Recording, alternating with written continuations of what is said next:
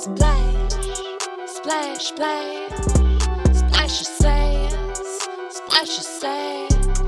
Hey with Amy, Quinn, Lee, splash your sass, starting out with Amy, Quinn, Lee, go. What up, fools? Welcome to the Splash the Sass podcast. I'm your host, Amy Quinley, and today we are here to recap the Jeff Lewis live show. But first, I do have to say that Jeffrey Lewis, it's been a couple of weeks, and he still hasn't publicly apologized to any of the people he's publicly dragged in the past few months, including but not limited to, I don't know, like Julie Goldman, Brandy Howard, Stuart O'Keefe, Jen Green, Heather McDonald, Lala Kent, Mercedes Javid. You can also apologize to Lala Kent.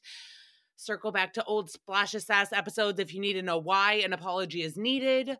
Also, can I just say, Julie Goldman, oh my fucking crikey, put some shrimp on the barbie. All right, she is on Juicy Scoop this week with Brandy. It's so good to see them again. I love seeing them.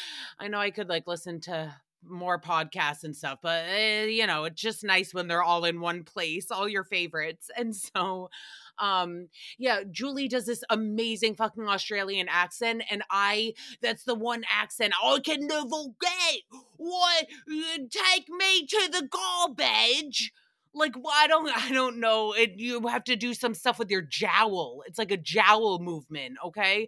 I'm not good with jowl movements, but I'm great with bowel movements. Okay, so speaking of more shit, talking shit specifically. So Jeffrey, you don't need to talk about anything you don't want to talk about. You don't need to apologize to anybody if you don't want to. You don't need to do whatever, okay? I understand. However, actions have consequences. A lack of action has consequences. And for me, I don't know. My mom taught me that if I have nothing nice to say, just don't say anything at